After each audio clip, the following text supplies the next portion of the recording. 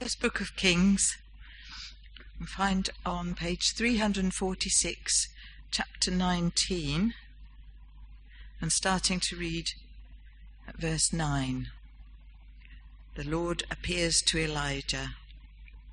And it's on page 346. And the word of the Lord came to him. "What are you doing here, Elijah?" He replied, "I have been very zealous for the Lord God Almighty. The Israelites have rejected your covenant, torn down your altars, and put your prophets to death with the sword. I am the only one left, and now they're trying to kill me too." The Lord said, "Go out and stand on the mountain in the presence of the Lord, for the Lord is about to pass by." Then a great and powerful wind tore the mountain apart and shattered the rocks before the Lord, but the Lord was not in the wind. After the wind there was an earthquake, but the Lord was not in the earthquake. After the earthquake came a fire, but the Lord was not in the fire. And after the fire came a gentle whisper. When Elijah heard it, he pulled his cloak over his face and went out and stood at the mouth of the cave. Then a voice said to him, "What are you doing here, Elijah?" He replied, "I've been very zealous for the Lord God Almighty. The Israelites have rejected your covenant, torn down your altars, and put your prophets to death with the sword. I'm the only one left, and now they're trying to kill me too." The Lord said to him, "Go back the way you came, and go to the desert of Damascus. When you get there, anoint Hazael king over Aram. Also anoint Jehu son of Nimshi king over Israel, and anoint Elisha son of Shaphat from Abel-Meholah to succeed you as prophet. Jehu will put to death any who escape the sword of Hazael, and Elisha will put to death any who escape the sword of Jehu. Yet I reserve 7,000 in Israel, all whose knees have not bowed down to Baal, and whose mouths have not kissed him." This is the word of the Lord.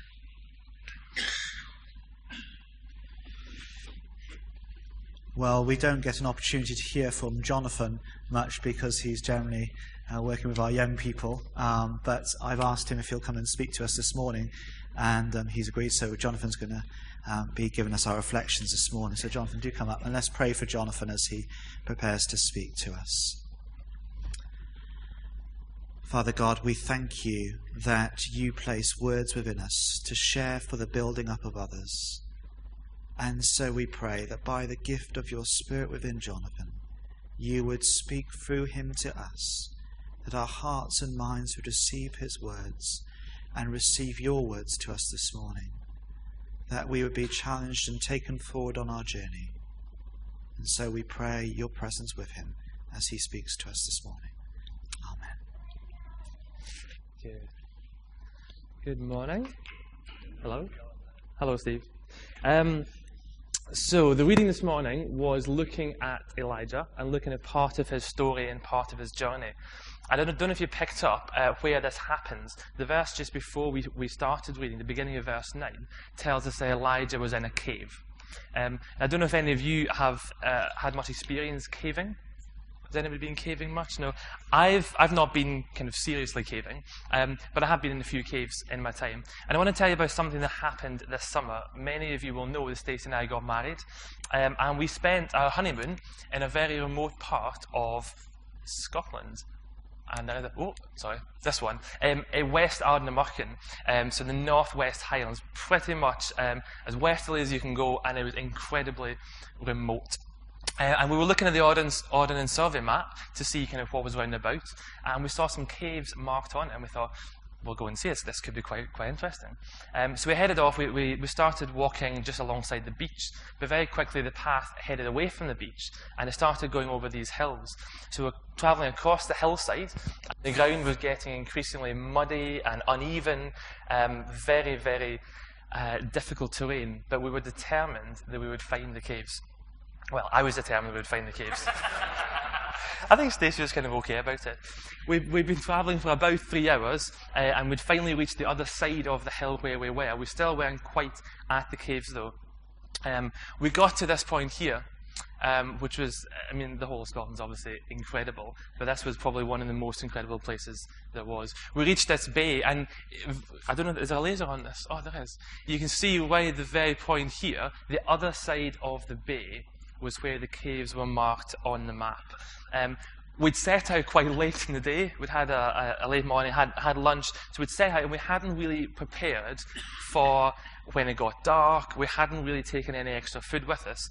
Obviously, we had no phone signal because it's Scotland, and so we didn't really we didn't really know how long it would take to get around there, how we would get there, if it was safe, if we'd get back. We just didn't really think it was very sensible to continue. So we debated for quite a long time, do we try and get there or do we not? We were pretty knackered, and so we decided to head back, and we didn't actually manage to reach the caves, unfortunately. But as I was thinking back on our experience of that journey to try and get to those caves, I wondered what it might have been like for Elijah as he was heading towards the cave that he found himself in. Elijah was a prophet in Israel about 850 years before Christ, and he lived in a very difficult time. The people of Israel had been worshipping, they turned away from worshipping God, and they were worshipping one of their own gods, Baal, a god of storm and rain. And to show his power, God sent a drought to cover the land for several years. And Elijah was the one who delivered this message of the drought to the king, King Ahab. This is the beginning of chapter 17, so a couple of chapters before we read today. And in the few chapters between that one and the one where Elijah's in the cave, Elijah has some very mixed experiences. He was a fugitive from the king, hiding in remote places. So initially he went east, quite near the Jordan River, and God provided food and water for him. So even though he'd run away, he was hiding there, God honoured the message that he'd given Elijah to tell the king.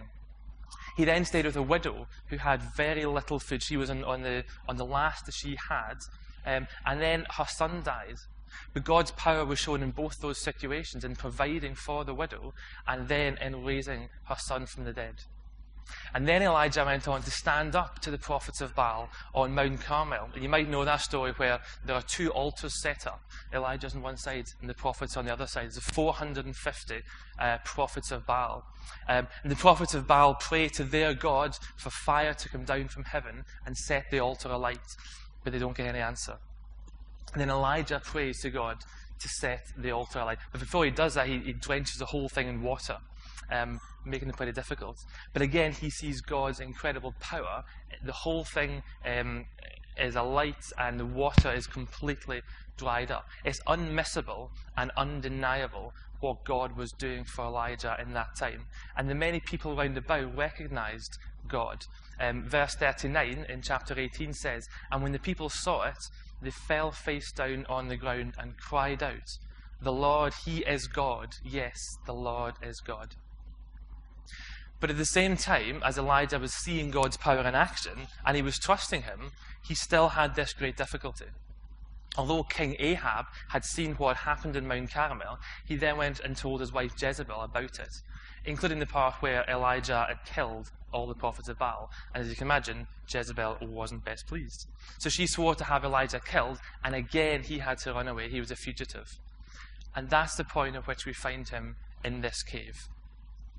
He travelled 40 days to get there, having wanted to end his life earlier, but being encouraged to continue on by an angel.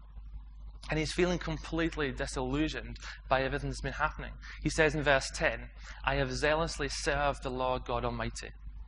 But the people of Israel have broken their covenant with you, torn down your altars, and killed every one of your prophets. I am the only one left, and now they are trying to kill me too." Such contrasting experiences of seeing God's power and trusting in Him, but with all this stuff going on and just incredible, difficult time.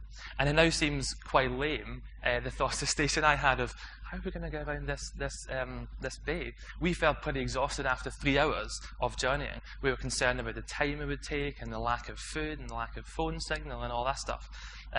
Elijah journeyed for 40 days without food. He'd eaten at the beginning of that time to keep him going. He was determined to get away from where he was and hide out in this cave.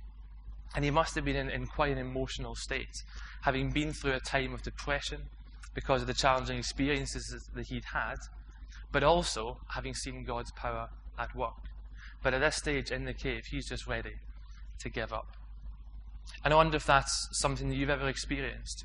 Maybe having seen God at work in your life or other people's lives. Maybe having been able to trust in his power and being confident in what he's doing. But then at the same time, feeling that everything's against you. Things are not going well, not going the way you'd hope because of life circumstances. Maybe health or finance or friends, family, work. And it's so easy to lose sight of God and to forget about what he's done for us in the past when things get tough. We also see that reflected in the story of the Jewish people throughout many generations, and also into the time when they were waiting for the promised Messiah, which is what we're thinking about in this period of Advent. Throughout the history of the Jewish people, we see similarities to the experiences of Elijah.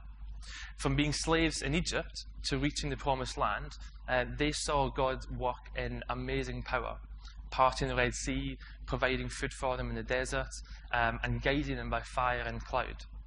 They trusted God at times, they knew that God was there with them, but they were still disillusioned by what was going on, and they were still overcome by the daily struggles and challenges that they faced. And often, they turned away from God. They just forgot about him.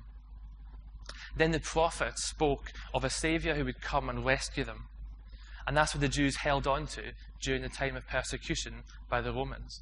Isaiah talks about this child. In Isaiah 9, verse 6, we read, "For a child is born to us, a son is given to us. The government will rest on his shoulders."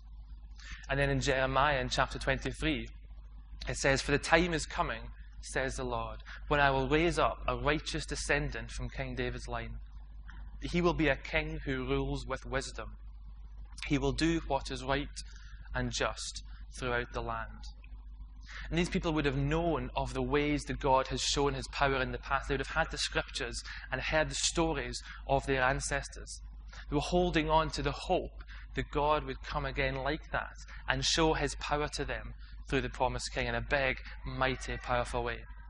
And again, it was a mix of experiences for them.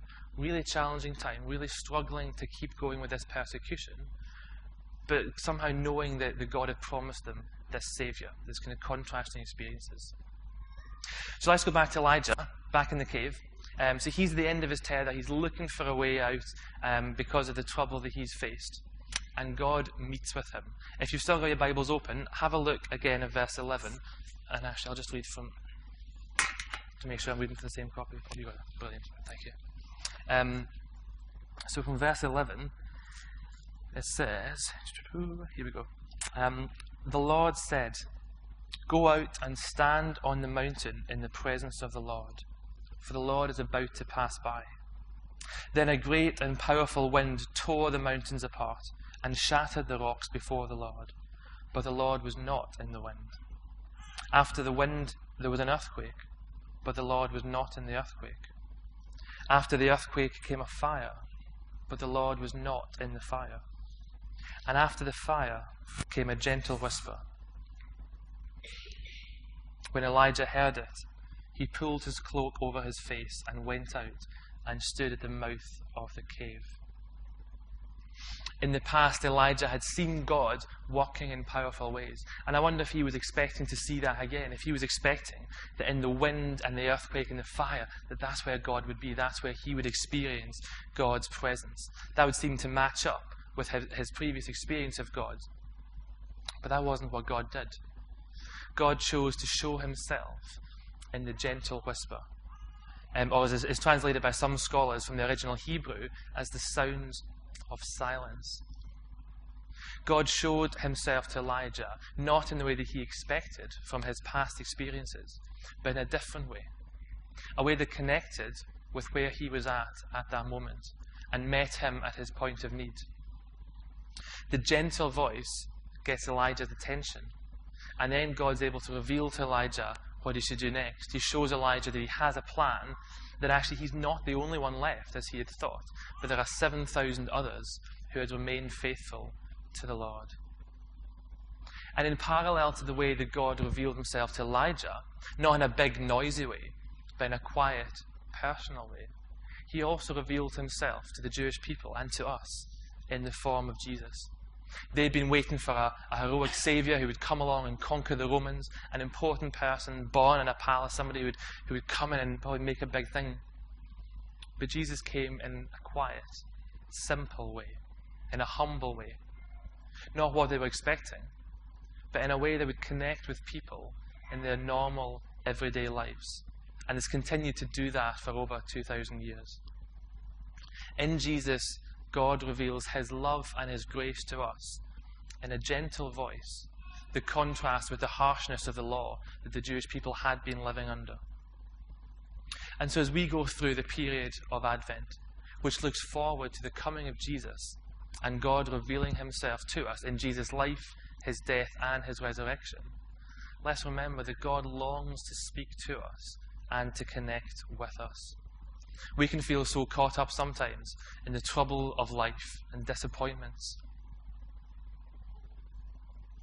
And sometimes we can be in such despair that we're looking for God to intervene in a big, noisy way to show his power and his might. And God speaks to us in different ways. Sometimes we need to let him speak to us in the silence. God knows what we need. And the story of Christmas reminds us of the hope that God gives us in the form of the light of the world.